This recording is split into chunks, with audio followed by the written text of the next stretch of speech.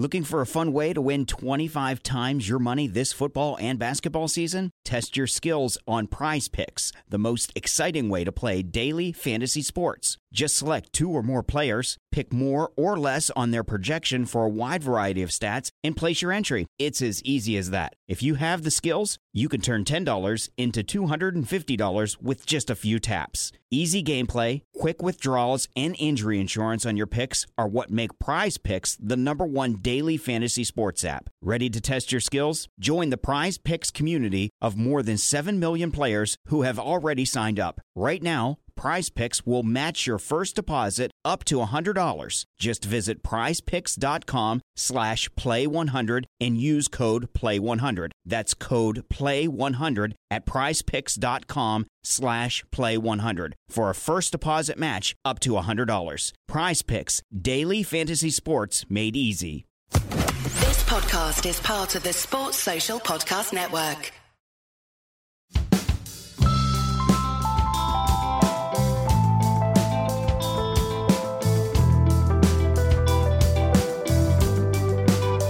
Welcome to Red Inker, which is part of the 99.94 network.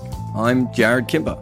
This podcast has adverts, but if you prefer your podcast without, in the show notes you'll see the link to my Patreon page and you can listen to our chats uninterrupted.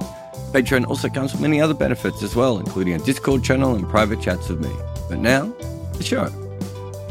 On this episode of Red Inker, we talk about a cricket team more crazy than the Pakistan men. It's the Pakistan women. And for that, we got the author of a new book on their history. I'm Aayush. I work for CricBuzz as a sub-editor/journalist. We talked Shahid Afridi, Benazir Bhutto, the Khan sisters, how their team once left the country illegally for a World Cup, Sana Mia, Asian Games victories, Mark Cole's ice cream, and the future of Pakistan women's cricket. You have written a book. I'm going to allow you to say the name and the title and where everyone can buy it from. The book is Unveiling Jazba. It's on the history of Pakistan women's cricket. They completed 25 years in 2022. It is available everywhere in UK, US, Australia, New Zealand, India, on Amazon, and of course on Book Depository, Waterstones, W.H. Smith, wherever. Yeah. Flipkart. Is it on Flipkart? No, not on Flipkart. Flipkart. Let's start with the story. So Shahid Afridi a few years ago said that women's hands should be used for cooking and not cricket. He then got a lot of flack from that, backtracked and said that he was misquoted or taken out of context, as we all are, but that he still wouldn't let his daughters play cricket. That is the world that Pakistani women's cricket lives in, isn't it? That's an accurate reflection of the society that those players have to survive in. Yes, in a way. Firstly, Shahid Afridi was not misquoted. I saw the full video. He was not misquoted because he said similar things later on. And, it kind of shows up in a way when so many of the Pakistani cricketers, the women cricketers, actually adore Shahid Afridi. And everyone adores Shahid Afridi. Yeah, so it's like, whatever he says and all of that, they don't care about it. They probably don't believe it. Of course they don't.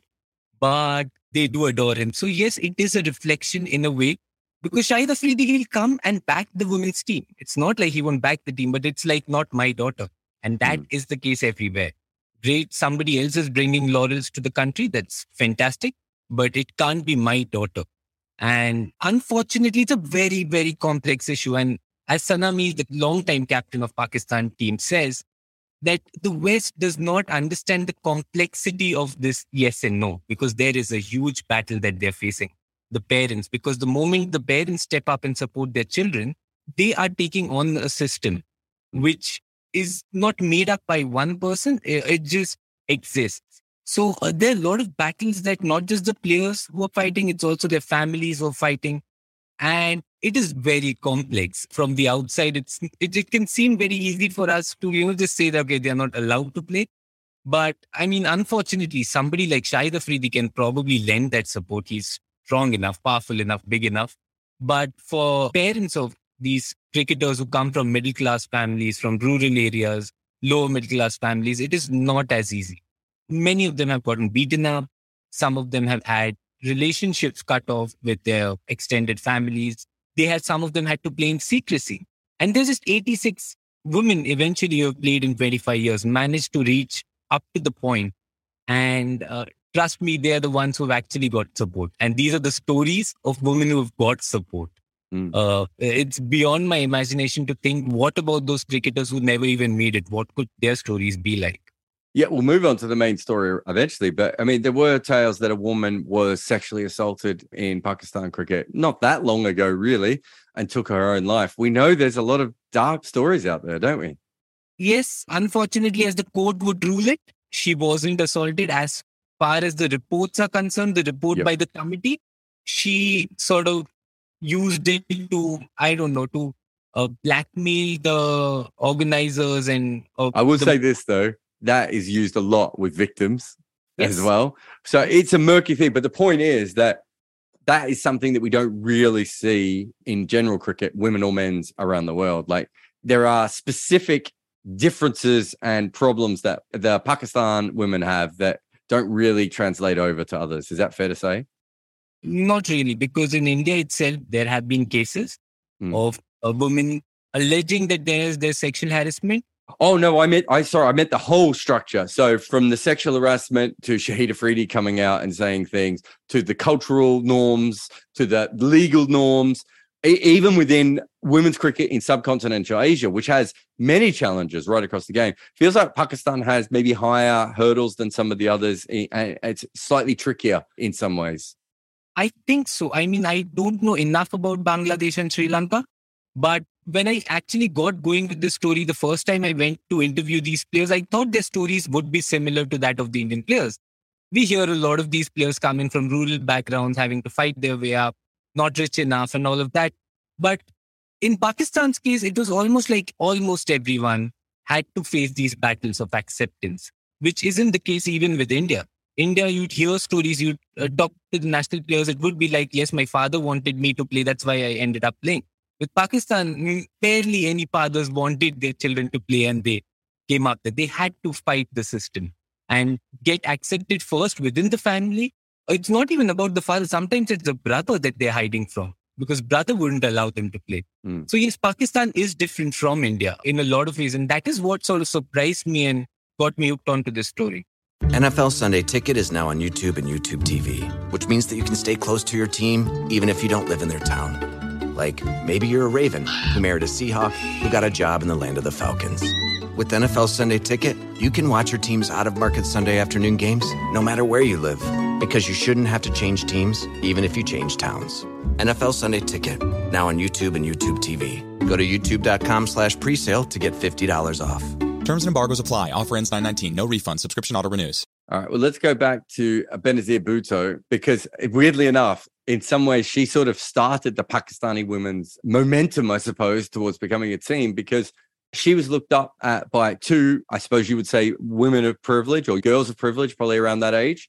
And they sort of saw that if there was a woman who could run Pakistan, then perhaps there was a chance that women could also play cricket for Pakistan, which is a fair and reasonable thought process, but probably didn't go over particularly well at the time. Yes, Benazir Bhutto sort of became the face, because there were a lot of women within Pakistan who were fighting in it. And Benazir Bhutto, at the end of the day, there was an aspect of revenge, because Benazir's father, Zulfikar Ali Bhutto, he was sort of thrown out of power by Zia-ul-Haq. So she had definitely some political motivations and she kept the fight on. But there were a lot of women within Pakistan who were fighting this. In the space of art, in theatre, Ajoka theatre, they were in space of dance, there was in the space of music. All of this, women were banned from doing all of this. And there was fight happening all together. But yes, the moment Benazir Bhutto had the camera and all of that of the Western media, of BBC on her, that sort of becomes the popular face. And in a way, she also sort of inspired. When Zia-ul-Haq was eventually thrown out of power, she came and became the prime minister of the country. She was extremely popular at that point. So yes, that gives hopes to a lot of other women. And Shaiza and Sharmeen, who were in England at that point, were inspired by the fact that, okay, now it's a free country. Pakistan, it's a democratic country, so to say. And if the country can accept a women leader, why not women cricketers? So they're in the UK. Tell me a little about those two sisters and their background. So they come from a fairly affluent family in Karachi. Their father, he had a carpet business, which Shaiza is running now. And in the 1980s, when Zia-ul Haq was in Pakistan, of course, women were not allowed to play outside. So they would play within the compounds of the fairly large palatial house in a way. But during the summer vacations, they would go to the UK. They would play there for a club, a Winchmore Cricket Club.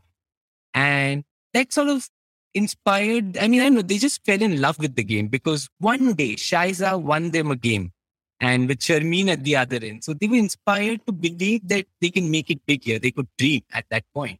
So yes, they kept going there and eventually they went to study there in UK and they started living there in the 80s, mid 80s. So yes, Shaiza did her schooling from Middlesex. She went on to play county for Middlesex. She studied at Leeds University. She was doing a PhD in textile studies. So they did sort of a comfortable life in UK because they had the money. They could play cricket. They could do everything. But one thing they couldn't do as citizens of Pakistan was represent England in cricket. So that dream was there. The only way they can play international cricket as they wanted to, they had to come back to Pakistan. And as their father saw it, maybe that wasn't the best idea for them because as soon as they came, they were met with death threats. And at that stage, they come back to the UK, don't they? They end up leaving Pakistan at the first attempt where they try and make a cricket team, don't they? Yes, because their father thought they wanted to play cricket. That's it.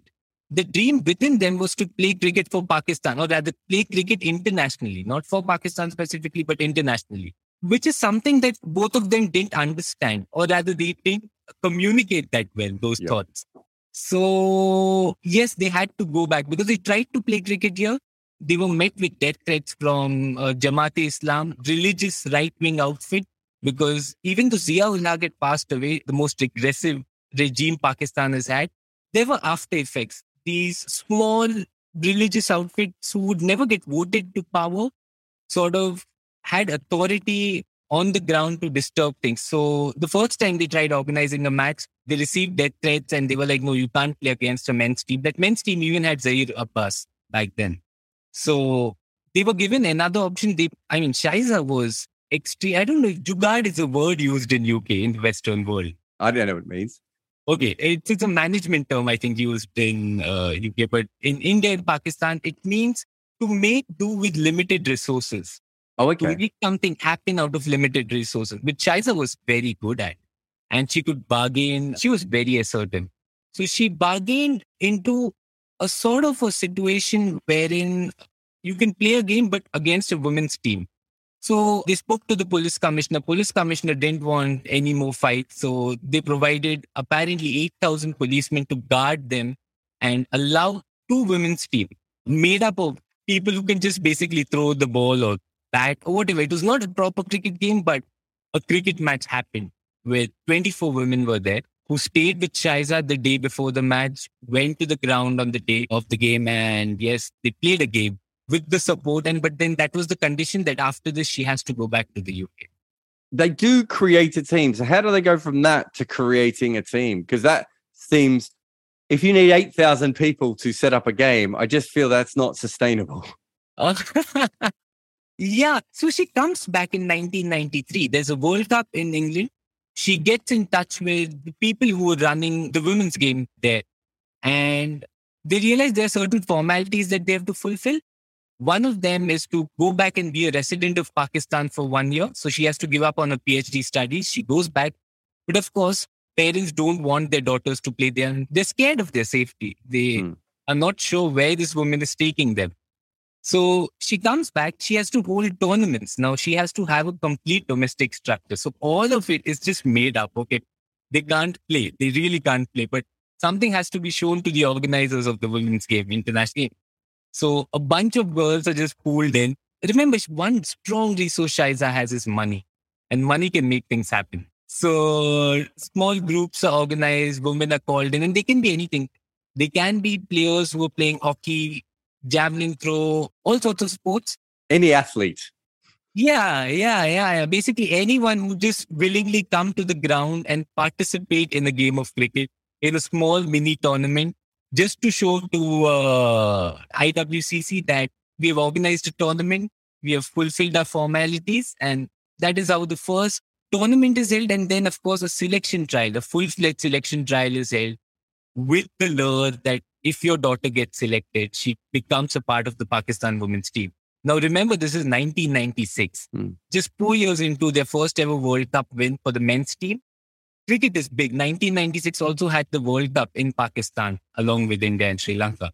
So at that point, it is peaking. There's songs that are running to promote cricket by popular bands. Cricket is huge in Pakistan at that point. So yes, there is a bit of a love for certain parents, even though there are apprehensions, to send their daughters just to play a game. So yes, 60 odd people turned up at the Karachi's National Stadium for trials, and 15 left for New Zealand for the first ever tour. There's a note I have here, and I know I've read it in your book, but now I've forgotten why. The note says, secretly escaped from Pakistan exit control list. Yeah. Can you explain my note back to me and why I wrote that down? Yeah. So now the thing was they went for this tour to England, New Zealand and Australia, and it was a huge deal because there is a belief, no documented evidence, but there is a saying that that was the first ever women's team outside of the Olympics to travel abroad to play any sport. So in that sense, it got a lot of limelight in the press. And now comes a throwback of a cricket structure that existed in the late 1970s, early 1980s, till 1980 before Zia became all powerful. A bunch of women in Lahore were already playing. And they belonged to an elite circle. I mean, the family members were politicians, businessmen, lawyers, extremely affluent in Pakistan. So they sort of rose and they were like, we are the deserving and organizers of Pakistan cricket. We hold that right to represent Pakistan and not a bunch of people who have just risen recently. So they get into a fight. And as it turns out, for some reason, which no one would say why, but they are put on an exit control list, which is basically given to hardcore criminals who can't leave the country. And this team, so now all three teams are preparing. There are three groups now willing to go and play the World Cup in India. And they actually, all three of them even turn up in India. It's not even like they're just planning for it. They've all turned up with the resources and all of that. So one team, Shaiza's team, is put on the exit control list. And Shaiza, again, because she has some clout in Karachi, she finds out about that. I don't know through whom, but she finds out about this. And the team was set to fly from Lahore to Delhi because that's the shortest flight. So she finds out that the notice has reached the Lahore airport. Now, this is 1997, and we have extremely slow government processes, and it has not reached the Karachi airport. So overnight, they make a dash to Karachi. The entire team, Shaiza goes to Islamabad to pick up the passports, and from Karachi, they head to Delhi eventually. So yes, they secretly escaped because legally they were not allowed to. There's a couple of interesting things. I mean, that's a ridiculous story. Yeah. When you look at women's cricket history, and you obviously, know this story really well, it's incredible how many posh, wealthy, 1% women have been involved. And if they hadn't have been, I wonder where women's cricket would have been if Ladies Who Leisure and Early Widows and all those sorts of things that happened. Because, geez, there was a lot of things put up between women and playing cricket that is ridiculous. Now, everything you talked about so far is under what we would call the old structure of women's cricket, which was the International Women's Cricket Council. And that then gets, I won't want to say merged, but vacuumed up by the ICC, and women's cricket becomes part of the ICC. That means that the women's cricket team becomes part of the PCB. That doesn't seem like a brilliant fit at that stage. Not at all, especially because one PCB wasn't really interested in running the women's affairs, but because there was a directive from the Lahore High Court to find the real, administrators of women's cricket. And to top it, there were like three groups fighting for that title. And some of them had financial clout, some had political clout, some just were related to each other. So Shahryar Khan, to his credit, he tried to bring all three parties in together. One party led by Tahira Hamid, I think they agreed to this. The other party, they fought Shahryar Khan, and Shaiza Khan sort of got involved, but yes, she had certain conditions. she wanted certain control, which Shahryar Khan and the Tahira Hamid group who had joined in weren't willing to compromise on with Shaiza. So it was a battle. I mean, they had a lot of resources. All those three groups, they could have done a lot more. But at the end of the day, it had become an ego battle. They all wanted to be the true representatives of Pakistan women's cricket. They all wanted that limelight on themselves. But having said that, yes, you needed rich people in there. Without Shaiza, that's why I keep saying, even though Shaiza came in 1997, there were certain women playing much before her. Without her, this wouldn't have been possible. Pakistan wouldn't have had a women's team if not for her. So that's the kind of crazy first half. I mean, it's obviously someone should get your book for far more detail and all that sort of stuff. The second half is really Sana Mir appearing. I think probably most casual fans have heard of her. You know, she becomes the totem of Pakistan women's cricket. I'm trying to think of probably since Imran Khan, has any one cricketer had that much impact in Pakistan on their generation of cricketers and cricket in general, how it was seen outside. She was that big, wasn't she? I only assume, and I think I've only met her once, is she also from a wealthy background? Is that her backstory? Yes. She is a daughter of an army man. She could just step out and play and there's no one to stop her. She had all the support. She had all the resources. When she went out to play, she probably didn't have any struggles in that sense, what the other players did. It's something that even she admits to. But yes, I would probably think she was even more stronger than Imran Khan, because Imran Khan, at the end of the day, within the team, there were people who may not like him. Sana Mir, I mean, what surprises me is that she's part of the same age group as most of the other cricketers. The Asma, Iqbal, they all came around the same time. Yet, it was Sana Mir who had that commanding presence. And you have to realize that all these players, post the PCB takeover, had to battle a lot to reach that point. So within that cricket ground, they found their safe space. And within that safe space, Sana Mir is not just a leader on the field. She's a lot more of it.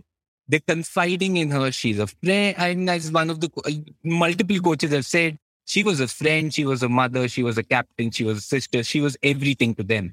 And which is weird because you're of the same age group. But maybe because she didn't have so many stars while coming through the system, she was confident. And one advantage that Sana Mir had was her ability to communicate.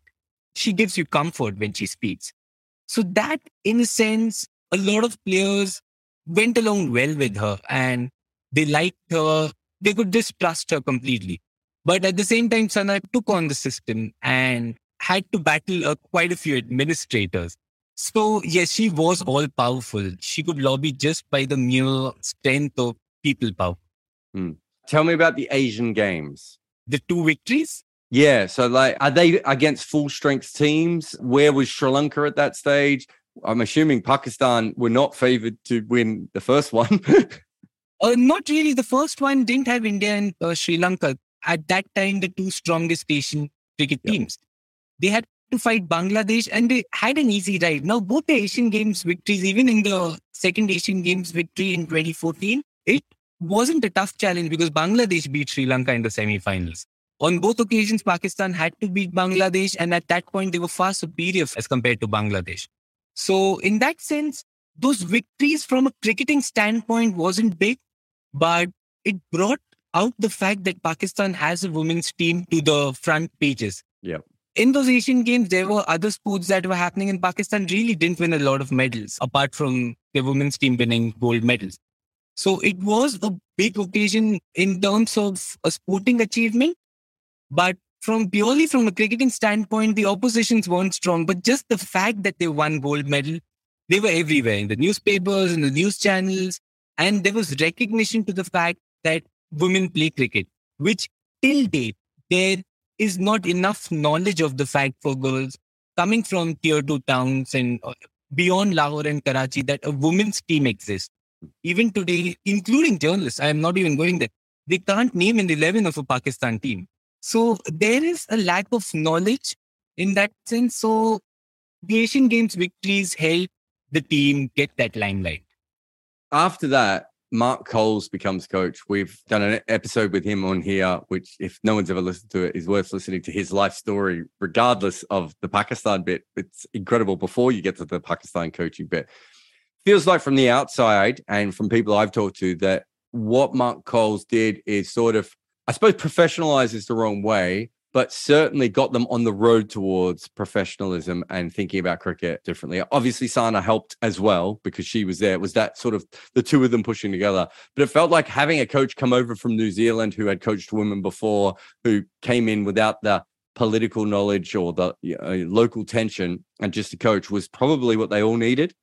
Yes, high time. And because just before Mark Coles came in, things are falling off for Pakistan cricket. Sanami resigned and it almost came to a point where she had threatened retirement. And the only big figure to say that I'm retiring because the system is not functioning properly wouldn't have been a great thing for Pakistan cricket board. So one of the conditions she laid down was we need a foreign coach. And the reason she said that was just before that, for 6 months, they had 5 different coaches training the team. They would all come and nothing would work out. And there's a lot of friction within the team. There were letters written out in the open, the coach blaming the captain blaming the coach. And it was all dirty. They needed to start on a fresh note. And it couldn't have been firstly a person from within Pakistan because they realized historically that the coach who comes in has the support of the administration and the administration wants certain things to happen certain ways, which doesn't really help the team at all times. So when a new guy comes in, he comes in without the baggage of any sort of bias. He comes in. And secondly, what Mark Coles could do, which none of the other Pakistani coaches, even at the best of their intentions could do, was understand that women's cricket needs a different approach. Till that point, the women's team were being coached in a way they would coach club cricketers, the club boys coming to play club cricket. And that really didn't help them grow because something as simple as going on the back foot wasn't working out for the women cricketers because they didn't have the strength, they didn't have the weight, they didn't have the power. So they were constantly told under Mark Coles, and Andy Richards also joined in, that you have to play on the front foot. A lot of unlearning happened at that point. So the approach changed completely at that point. And most importantly, in India and Pakistan, especially at lower level, coaching is with a scale in hand, a ruler in hand. It's tough. So a lot of shouting, screaming, and for a lot of these cricketers who are beating all sorts of challenges, coming to the national level, they want comfort. They want assurance. Scolding doesn't help, which I think Mark Coles understood. And he was one of the few coaches. There was, of course, Muhtashim Rashid and other coaches who adopted that similar approach.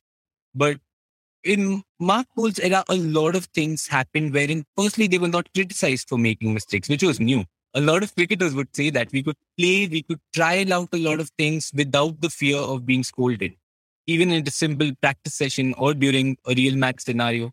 So a lot of things changed, yes. Most notably, he bought them ice cream when they lost the game and they all thought they were about to be told off, which is my favorite Mark Coles story. I want to talk about the talent very briefly just to finish up here, but there is obviously talent in Pakistan women's cricket because why would there not be? They're not born any different than women anywhere else.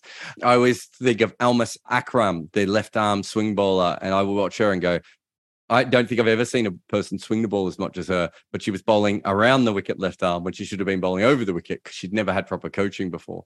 Of recent times, I suppose the big breakthrough has been Nada Dia in the Big Bash. I forgot did she play for the Scorchers? No. Sydney Thunder. The one with the green jersey. Yeah, I should know that. I covered that tournament about 3 years. That's a huge moment for Pakistan cricket, isn't it? To get a younger player through in professional. I mean, obviously, Sana Mir is well known and whatever, but the fact that that's now happening is huge for Pakistan. It is huge, but the problem is Pakistan will never, unfortunately, I wouldn't say never, but they're not at a stage where they can get the most talented players in the country to be playing for the team. It is invariably players who get acceptance from their families, from their neighbors, from their relatives to play. So you are anyway playing out with a small sample size. Even the domestic structure, they barely have 45 odd cricketers playing domestic cricket as of now because they don't believe they have more cricketers to even run a domestic setup. So they're far from finding the most talented cricketers, but now you have Fatima Sana, a good pacer, hopefully a fast bowling all-rounder in the future, and Aisha Naseem who can hit the ball big. They haven't discovered such players earlier. So more players are coming through from the system, but right now it is still awaiting a social acceptance. Till that point, you're not discovering the most talented cricketers. But even I was speaking to Lisa Salekar, she was telling me that yes, they have a lot of talented cricketers, which even in Australia, they won't find crafty players more because that is the only sport that they play in Pakistan, unlike in Australia where they're playing multiple sports. So a lot more craft in those players, but yes, fitness standards, diets, a lot of things are missing and it's not their fault. I remember talking to one of the players, a squash player. She was like, we can't talk about diets because so many people don't even get 3 meals a day. There were players in the 2018 World Cup going to the 2018 T20 World Cup in West Indies and skipping meals because they wanted to save up money and send that money back home. Yeah. So you're realizing that the kind of food, nutrition that they're having, and they're competing against teams like Australia who have high fitness standards, the best of nutrition, all sorts of support. It's not an even playing field when they actually step on the field. So yes, maybe there is a lot more talent to be discovered, but as of now, no. Right now, they're not the most talented cricketers. I wouldn't say that. I think talented is the wrong word. What you mean is polished and professional and ready, isn't it? Yeah. Do you know what I mean? The actual talent is probably there, but as you said, they're probably not picking from their best group anyway, but you're completely right. I'm going to finish with this. You talk about Hadil Obaid and her death threats. Can you just take us through that one a little bit? Yeah, I was just talking to Hadil Obaid. She runs a small organization called Khelo Cricket in Karachi, and now it's just spreading to different parts of Pakistan. And she was telling me, just as a matter of fact, that yeah, she keeps getting death threats. And in the first year, she got a lot of death threats because among a lot of other things that she organizes, one is a late night cricket tournament during the month of Ramzan for girls. So that was a novel idea for her, but when she put up that idea that was seen as unholy, firstly to do that in the month of Ramzan to allow girls to play out in the open, was seen unholy by a bunch of these extremist religious groups. She didn't pay heed to them early on, but over the years, the games have continued. More and more parents have come in with their daughters. And I mean, I don't know how they can just overlook the fact that they're getting death threats. I don't know, but they're coming in. And now, since more and more parents are accepting that the girls can come out and play in the open, these religious outfits now don't have a card to play anymore because nobody's supporting them any longer. So that is evolving, that is changing. What do you think the future is? They went to the World Cup. Bangladesh seems to be a better team than Pakistan right at the moment. What do you think the future is over the next 5 or 10 years for Pakistani women's cricket? There is a lot of scope. They need some revision because a lot of training that has to happen is at the basic level. Now they have to go up. Like even now, I don't understand why an Aisha Naseem is batting at number 7 because she's the only one who can hit sixes on demand in that team. But it is improving. Again, the entire domestic structure has been restructured. So 5 years down the line, maybe we can see the results. As of now, there are criticisms and advantages. Maybe 5 years down the line, we'll figure out whether the system has worked in getting more girls from the grassroots structure to be coming and playing for the team.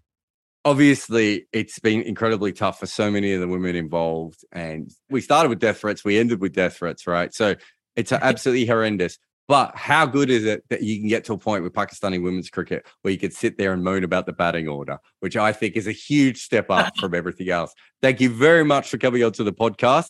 And everyone should go and read your book, which is called Unveiling Jaspa, a History of Pakistan Women's Cricket. Thanks for coming on. Thanks a lot, Jared. It was a pleasure talking to you.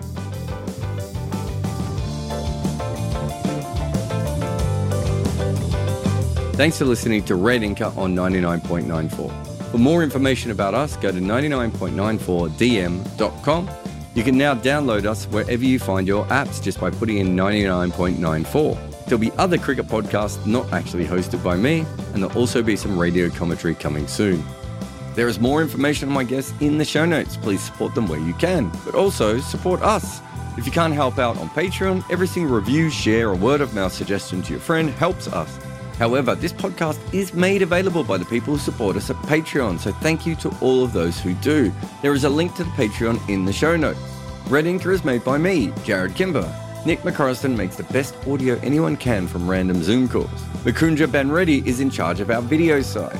Orajoti Senpati turns the files into video podcasts, and Shubhankar Bhattacharya makes our graphics. Our theme tune is called The Prisoner by the Red Cricket.